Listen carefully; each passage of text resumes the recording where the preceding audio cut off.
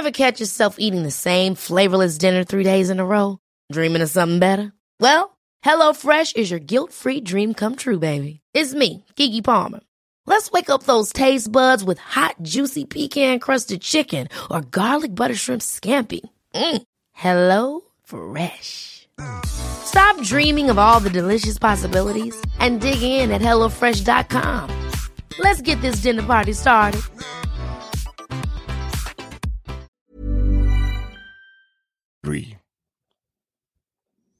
Good morning, Ned. Ciao, Davide. Ciao, ciao, ciao, ciao. Where are you? Well, I'm still in Montalcino, where the wine meets the glass, meets the bill, and a dribble of the famous 2016 vintage will set you back a rather startling €15. It's Giro d'Italia Day today, and though a little light rain may fall this morning, by the time the race hits town it should be bright and breezy. Watch out for multiple road closures on all approaches as the local economy grinds to a complete halt for the day to allow for a load of bicycle riders and team cars to make a complete mess of pristine Tuscan vineyards. You're listening to The Morning Butterfly with me, Ned Bolting, and him, David Miller. It's 6:37. Here are the Pixies and D-Baser. Didn't see that one coming, did you?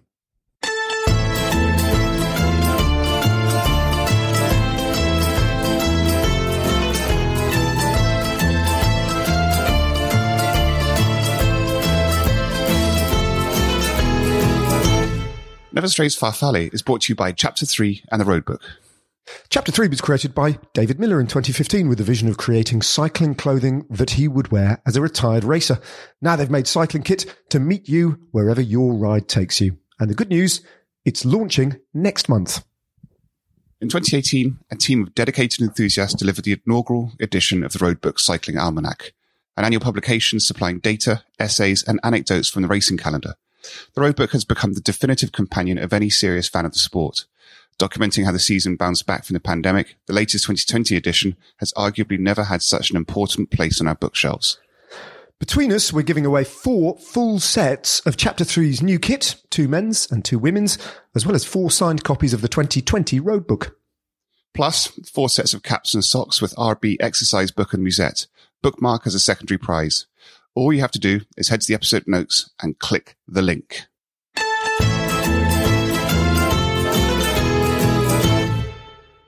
Gravel, Ned.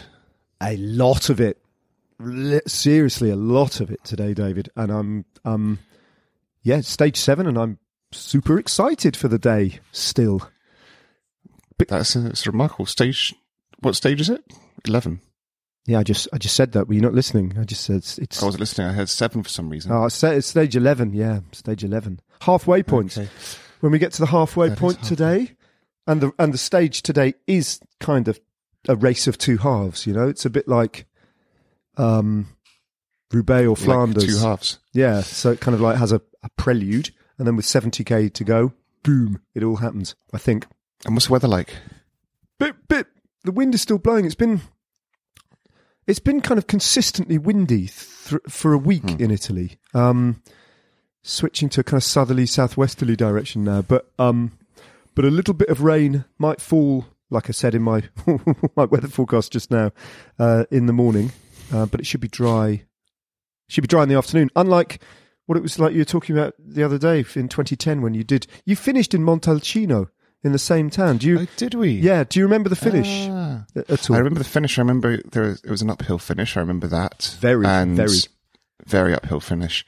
Yeah, I do remember that vaguely. I mean, everyone was in pieces. There were just like groups of 1-2 riders by that point on that day. But yeah, it's a tough finish. That's for sure. I was just checking. You were absolutely right. You finished 11th. And 11th. Mate, it was stage 7 of the Giro. And you were... At the end of the day, you were 3rd. Look at that. You were 3rd. You were on the podium of the Grand Tour. It's pretty good. Briefly. Yeah, I don't know what happened to you after that. Probably next day slid back down again. A slider. Snakes and ladders. I was very good at holding the podium in the Grand Tour was the first week. And it was the 2 following that got tricky. Yeah. Yeah. What else is going on? What's Montalcino like? It's really. That's where you've been staying, isn't it? Yeah, just outside, a couple of kilometres outside in the hills, in the vineyard. Actually, we're in a kind of agriturismo, much to our disappointment, because we were super excited when we arrived yesterday, because it's a lovely place, really nice, huge bedroom sort of thing. But we checked in and the lady said, and we kind of said, so what time's dinner and when's dinner? Because that's all you're fixated by, really, on a rest day. And she said, oh no, I'm afraid the restaurant's closed.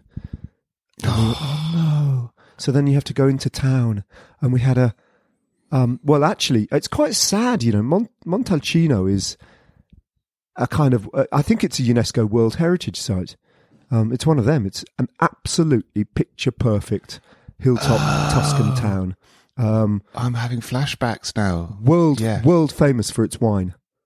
I mean, just, you know, it is actually, I mean, I was joking about that. I did buy Matt Stevens as a little thank you for the week's work so far. I bought him a glass, just one of the Reserva of the 20. Brian Nygaard told me that, who knows his wine, messaged me to say the 2016 year is the one to go for. So I bought him a glass of that. It's €15 for a little dribble of wine, but it's absolutely delicious.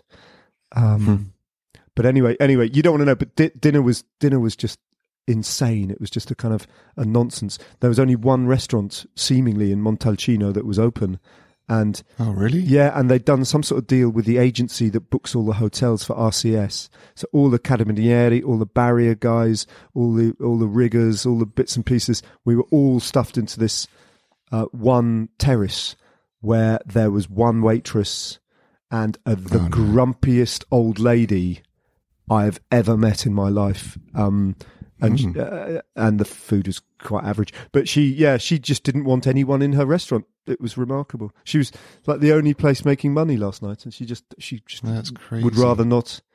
Apparently, Tuscans have a reputation in Italy for being a little bit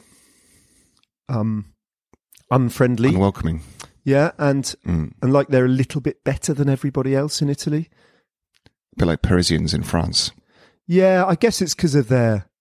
I mean, you know, Florence was the capital city, wasn't it, of the new Italian kingdom after Turin, and I mean, it's not bad, is it, Tuscany? But it's not terrible. And they probably look to the south and think everybody in the south is an uneducated peasant or corrupt, and they probably look to the north and Lombardy and Piedmont and think that everyone's just interested in money and making money, and they're a bit better than that, you know. Anyway, yeah. Well, there you go. Yeah. What else you got up to on your rest day? What happened on rest days? Well, apart from trying to record a podcast with you. Oh yeah, that was an adventuresome pod. It was horrible, wasn't it? It was. We just couldn't get it started, could we? No, and I did that thing. I'm just checking to see if I'm recording. I did that thing again where I recorded the wrong track, and we must have been 20 minutes into the recording when we were, and we had to go again, and that was the third time. And even then, if you listen to the podcast yesterday, as someone pointed out on Twitter, it sounds like I'm playing ping pong throughout the first half. It does.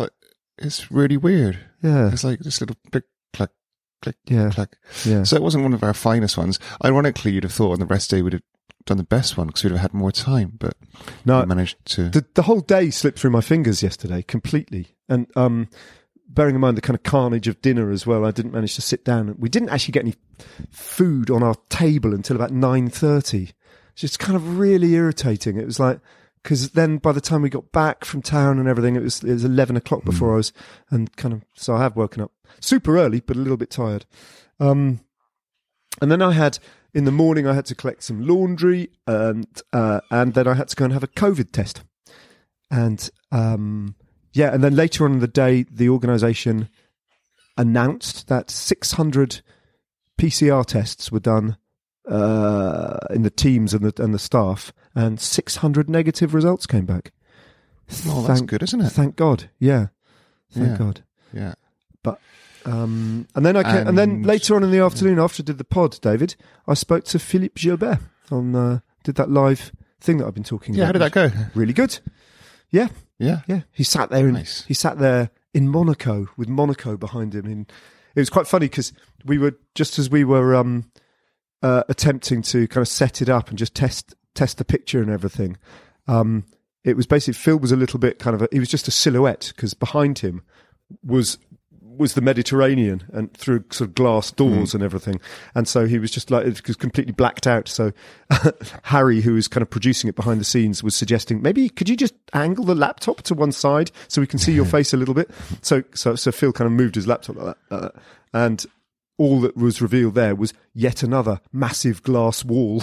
Because I'm just imagining Phil Gill's place in Monaco, just a glass palace, on the rock overlooking the sparkling Mediterranean.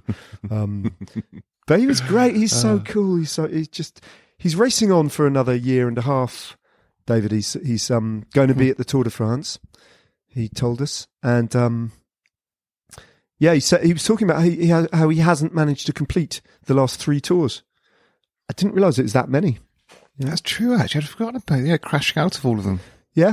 One way and the other, just unable to finish. That obviously that really dramatic crash a couple of years ago with a bad knee injury. And so he's kind of, I think his ambitions on this race are quite modest by his standards, in July. Because honestly, I think he just said, I just need to get to Paris, Really? Got real unfinished business with that race. I've got to get to Paris, and then, the following year in 2022 will probably be his last. Well, it will be his last, because he's going to retire, and then the peloton will be shorn of another one of your generation, David, dropping off. We're all going one by one. Yeah.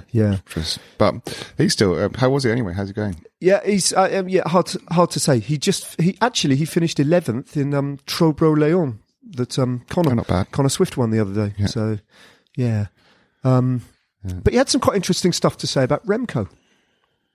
Oh, go on. Yeah, he kind of reiterated all the various things that Crosswind Stan had told you about him being a lovely guy and just a natural, open, uncomplicated soul, but very bright with it.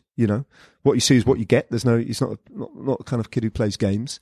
But he also said what that I found was quite interesting. He kind of hinted that when I put it to him that Remco was riding this Giro in a kind of un-Remco way, that he was having to unthink some of his attacking spit, and just be a totally different rider. He kind of agreed to a certain extent, but then he said, but I know that team, I know what they'll be talking about. I know how they operate, and there's no way. He basically hinted there's no way they're going to just defend until the final time trial. He said they're going to hit out in the final week with Remco. They're going to try something and get it done.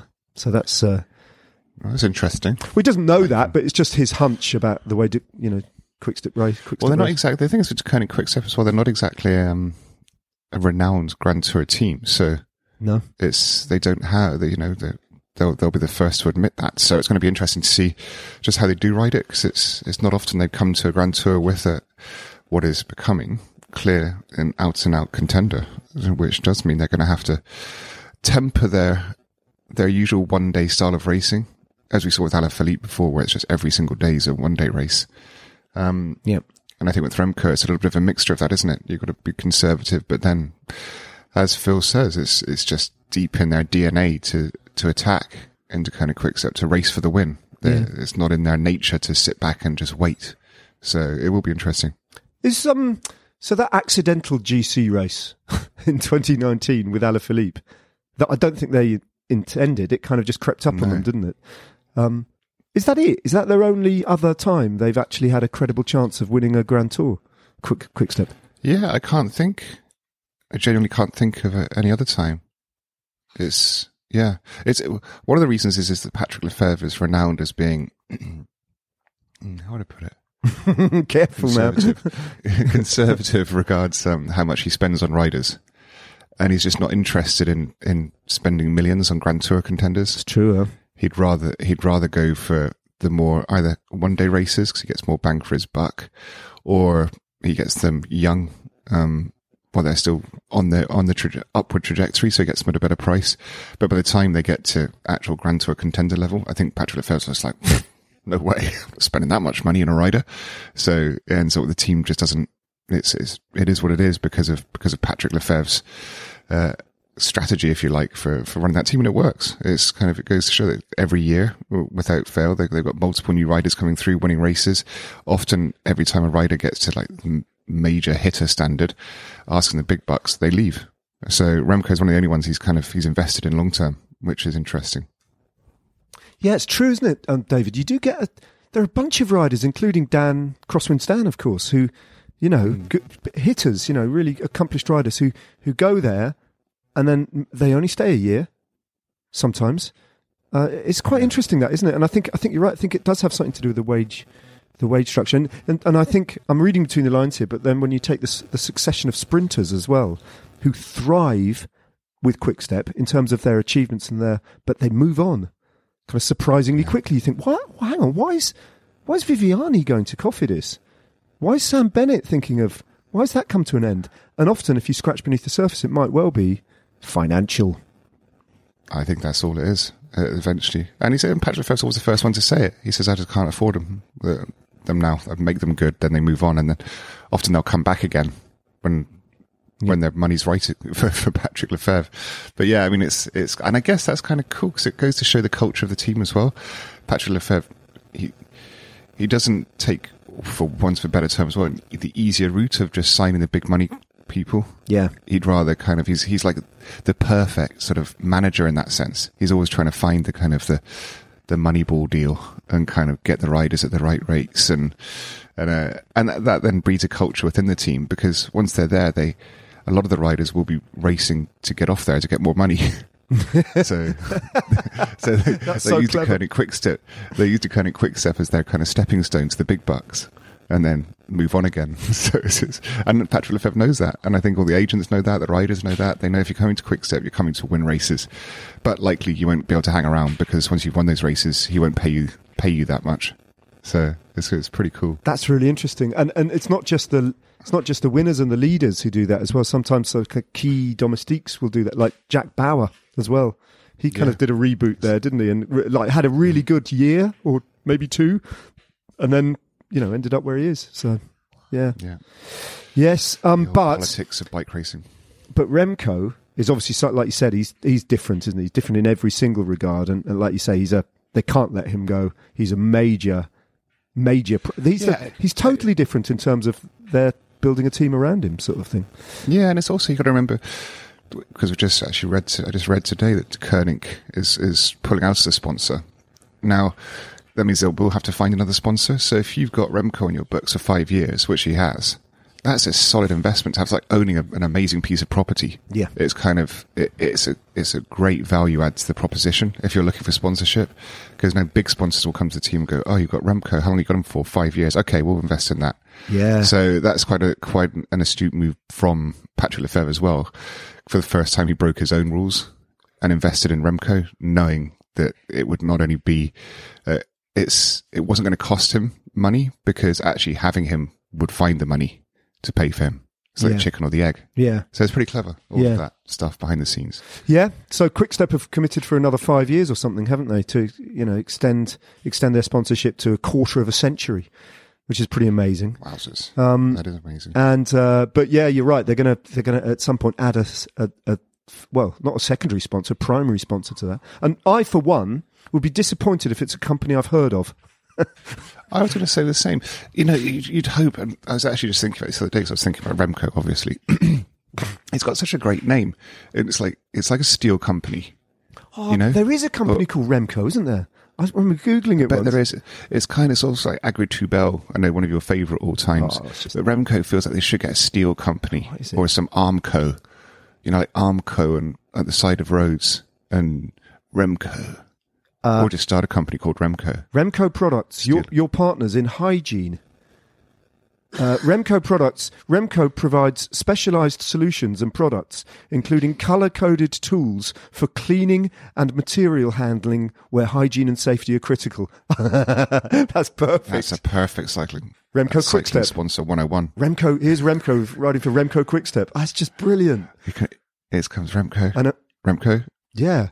And it's Remco on the front, and it's Remco on the back. And imagine the kind of, the team launch. Imagine all the photos they could take of Remco holding all the colour-coded tools, just arranging them,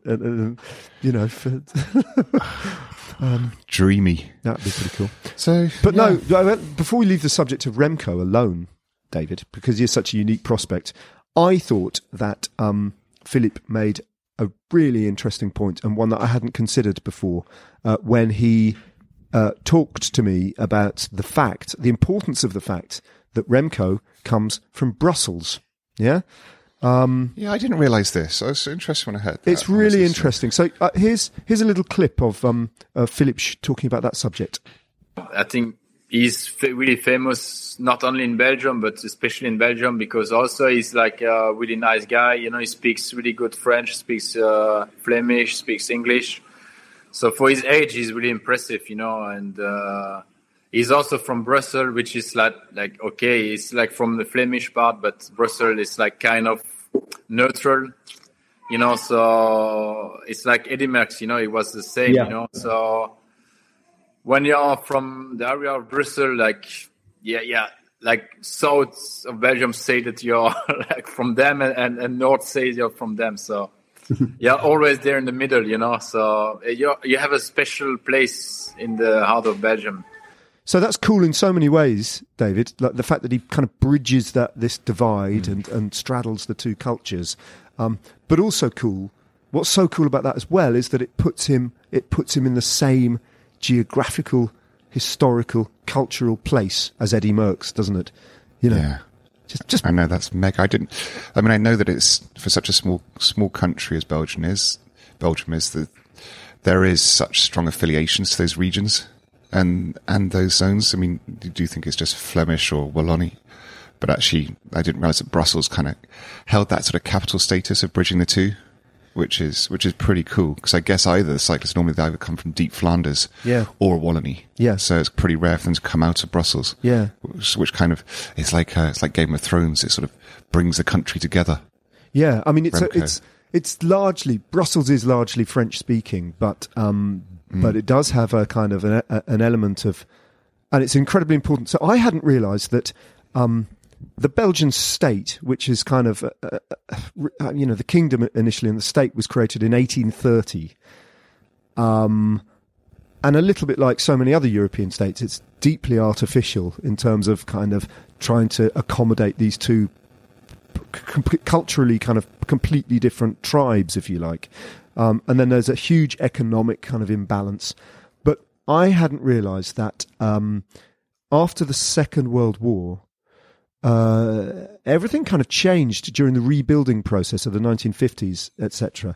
That the mining industry, that obviously, if you think about Liège and Namur and places like that in Wallonie, that had made them prosperous and actually richer than the agricultural Flanders, started to collapse, and their economy in Wallonie started to tank relative to Flanders, which actually started to boom and become industrial and actually develop at a much faster rate. And so everything kind of flipped on its head, because prior to that, the Flemish in Belgium had been, very much oppressed, actually. I mean, Dutch wasn't recognised as a language, official language in the Belgian state until really late on. So it's not like we kind of like joke about it a bit in cycling, this rivalry between the Ardennes Classics and Flanders and Wallonie, and it's kind of, but actually it's kind of every now and again it's a tinderbox. Every now and again it does flare up, and in the 1960s it was borderline kind of civil unrest in Belgium, and it was at that point that they actually drew borders where there had been no borders previously, and Belgium was partitioned with a degree of regional autonomy into 4 cantons. One is really, really tiny, and it's right hard up to the east of the country, and it's for the very small German-speaking population there. We can kind of ignore them. They don't really figure in the grand scheme of things. The other is Wallonie, which is the south. If you draw a line across from Brussels, Wallonie is south of that line. And then the other one is Flanders, north of it. And then the fourth one is Brussels. Sits right in the middle at the core, like the core of an apple. So Brussels is its own canton.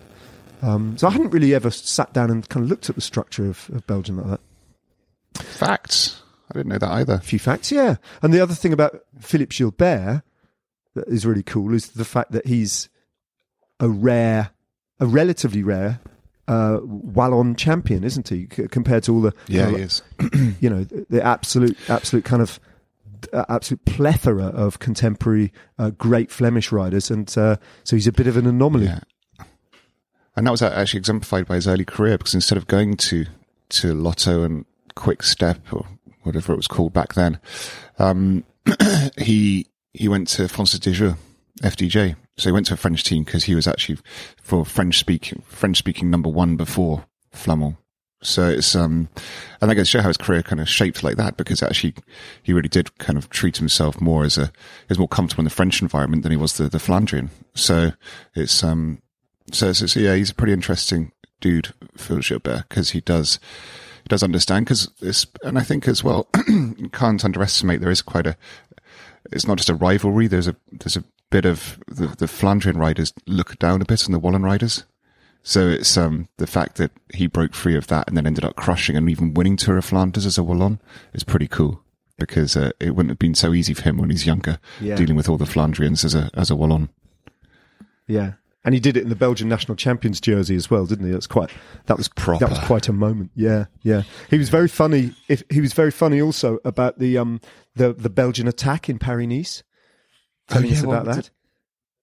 So it was planned. It's completely planned. So Oliver Naassen orchestrated it. I think it's quite well known now, isn't it? The whole idea came from Oliver Naassen. And they have done it before, and they've done it at the Tour de France. But this was the first time that Philippe Gilbert was included. I was really pissed off. I've never been invited. And Oliver Naassen, for all these reasons that you just outlined, and Naassen said, "Do you want to come this time?" And he went, "Thank you." Thanks, guys. But oh wow! But it didn't work, and he said, and he's quite cross actually. He said, "One of these days we'll do it again, and it will go to the line." He's quite serious about it. Like, we're going to do this, and it's going to go to the line one day. You've got to, because it's like, I mean, we've spoken about that before, where there was a Giro in 83 or 84 when Guimard had his team every day. I think it was Renault back then. Let's do the sprint intermediate. And then just kept doing it to the point it was kind of nonsensical, and they go so hard that the peloton ended up just letting them go, convinced, and then they'd slow up and come back. They kept doing it until one day where Guimard planned for them to just carry on and go all the way to the finish line, and they did, and it worked. But it's so that doesn't work if you do it 2 or 3 times. You need to do it 4 or 5 times until you wear people down, and then eventually you go, and it's like, no, they've done it. So yeah. He said on that occasion in Paris-Nice, actually, he was quite cross because he said it was De Koning Quickstep team car that told him to come back. Like, it was the Quickstep, and you would go, "Oh, guys, you know." But the coolest thing. But good. Before we leave the Wallon Flemish thing behind us, David, I just want to play a bit of music at this point, so I'm gonna float in this music now. You know how I like Jacques Brel? I know how you love Jacques Brel. Aïe, Marique, Marique, je t'aimais tant, entre les tours de Bruges et Gand. Aïe, Marique, Marique, il y a First thing I did when the Tour de France, when we all arrived in Brussels, seems like a lifetime ago, doesn't it, for the start in 2019. The first thing I did when we arrived a few days before the race was not go and to any team hotels or do any research about the Tour de France. I actually went to seek out the statue of Jacques Brel in the middle of Brussels and visit the Jacques Brel Museum.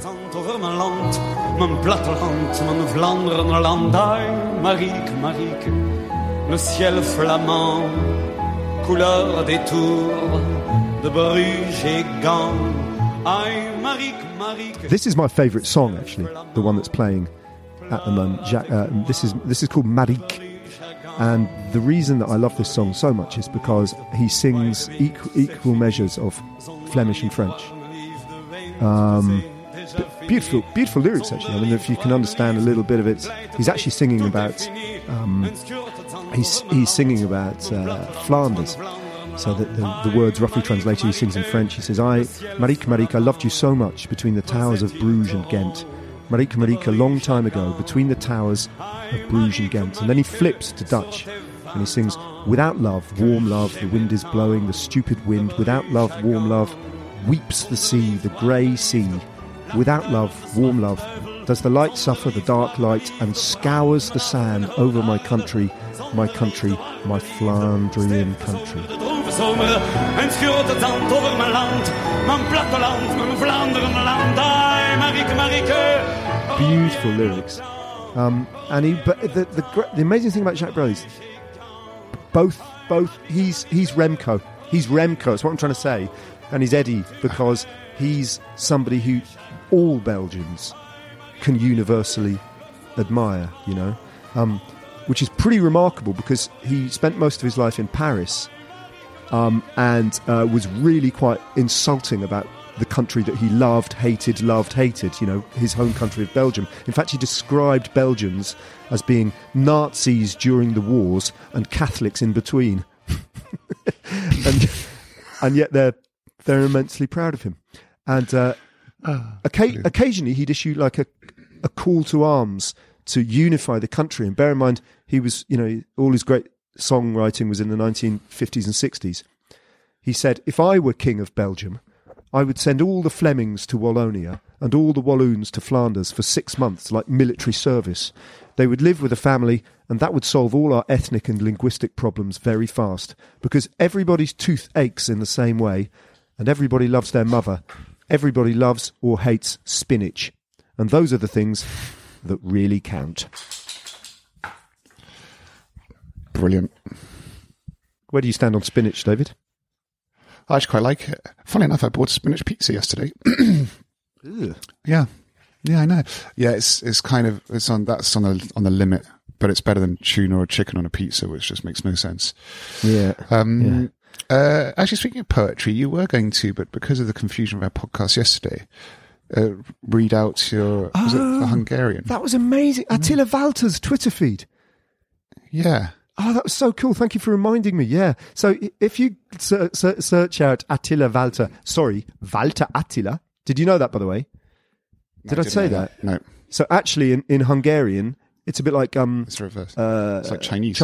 Chinese, yeah. Surname's so first. the patronymic or whatever the surname goes, you flip it round. So actually he's not Attila Valter, he's Walter Attila. He's Walter Attila. Right? Walter Attila. But if you go to his Twitter feed, he has posted a picture of what looks like, let me just look at it again. It looks like it's a bunch of people in a office somewhere in Hungary, and they're all dressed, they've all come to work in, I think they're all women, yeah, they're all, no, one or two men there. They've all come to work in pink for the day, so they're all wearing something pink, and they're holding up, each holding up a letter that says something in Hungarian, totally incomprehensible. And they have tweeted a poem to him, which I put into, you know, the translate option because I literally don't understand a word of Hungarian because it's bonkers. Do you want to read it in Hungarian first and then I'll translate it, David? You can try. Hang on, I've got to get it. You get it up. I tried Hungarian before and I was terrible. You try. Oh, okay. How about I do the Hungarian? I'll do the Hungarian, verse for verse, and then you translate it into English. Have you got it in front of you? I'm just getting it up now. Okay, I got it. Yes. Okay. I'll do the first verse, and then you do the first verse in English, okay? Yes. Okay, here we go. Okay. Walter Atti a legnagjob a taljan filled a lata remeg. Rushashin felhökbe bejova egi öskag erte remeg. Walter Atti is the greatest the ground trembles underground. Hiding in pink clouds, a country is shaking for it. Doban asviz Tarski Atti Mendeki est Kivani Yates Bernal es Evenepoel Meg Elmehet a Kinaba. Heartbeat, hold out Atti. Everyone wants that Yates, Bernal, and Evenepoel. You can go to China.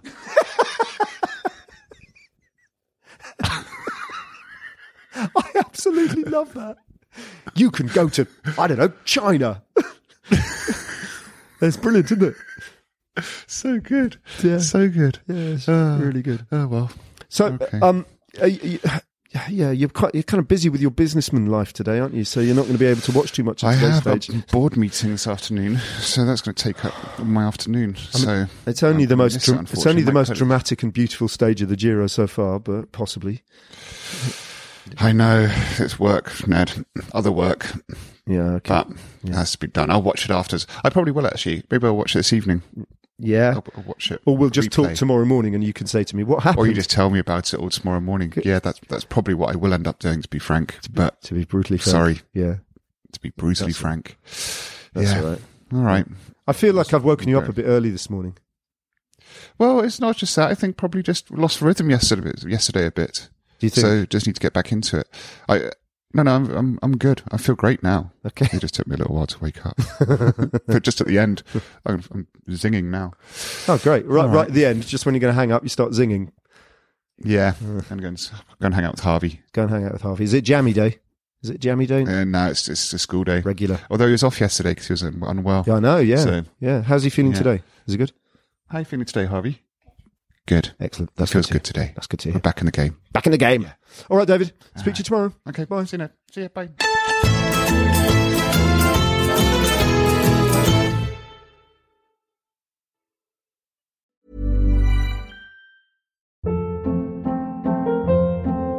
Hold up. What was that? Boring. No flavor. That was as bad as those leftovers you ate all week. Keke Palmer here, and it's time to say hello to something fresh and guilt-free. Hello Fresh. Jazz up dinner with pecan-crusted chicken or garlic butter shrimp scampi. Now that's music to my mouth. Hello Fresh. Let's get this dinner party started. Discover all the delicious possibilities at HelloFresh.com.